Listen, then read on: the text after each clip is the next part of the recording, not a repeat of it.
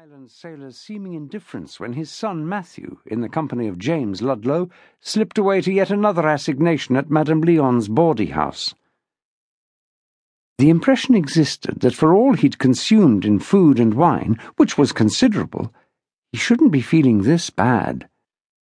Harry Ludlow would never claim to be a trencherman of the first rank, but in a world where no meal was considered memorable if it wasn't huge, where drink was taken regularly and copiously, he could recall few occasions when he'd felt as weak as he did now.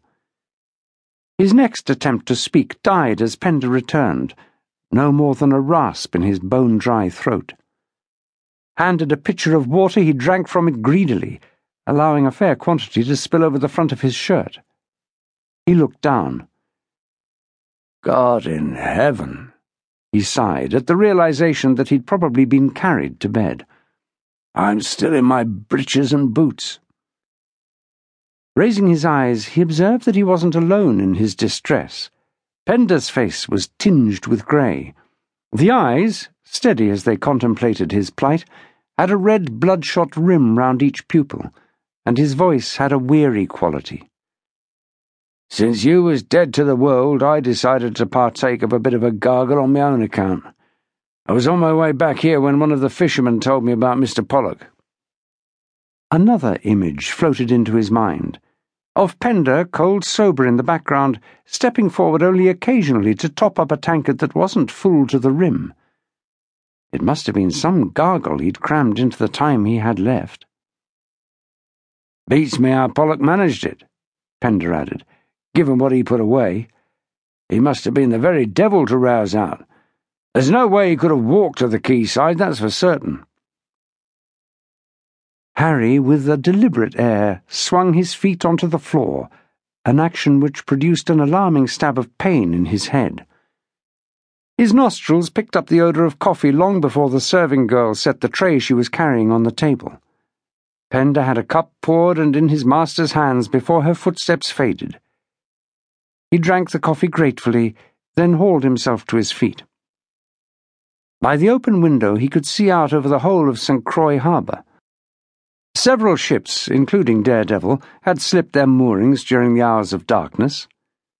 He struggled to recall the names of others, but his hangover defeated every effort in that line, and he turned his attention to his own ship, Bucephalus, knowing that the mere sight of her clean lines would lift his spirits. No man sailing as a privateer could ask for a better vessel. Over 100 foot long and well armed, she lay by the quay, still handsome, despite the staging round her stern. The work he'd ordered done on her was all but complete. Today he intended to set about removing the mess the shipwrights had made of his pristine deck. Normally a man who harried such people, he'd been content to let them work at their own pace. The topsail schooner Ariadne, which he'd escorted here, was in need of greater repair. As well as substantial damage to her upper works, her timbers had suffered from worm and weed. Hauled over by the nearest stretch of beach, she looked forlorn in the clean morning light. Both ships had been damaged in a recent battle with 2 French frigates, and here, safe in the Danish harbour, the local shipwrights were making perfect the temporary repairs that had been undertaken at sea. In less than a week from now they'd both be ready, with Harry determined that they should part company as soon as they'd weighed. "Odd that Pollock didn't let on he was leaving," said Pender. "He'd have informed us if he'd known."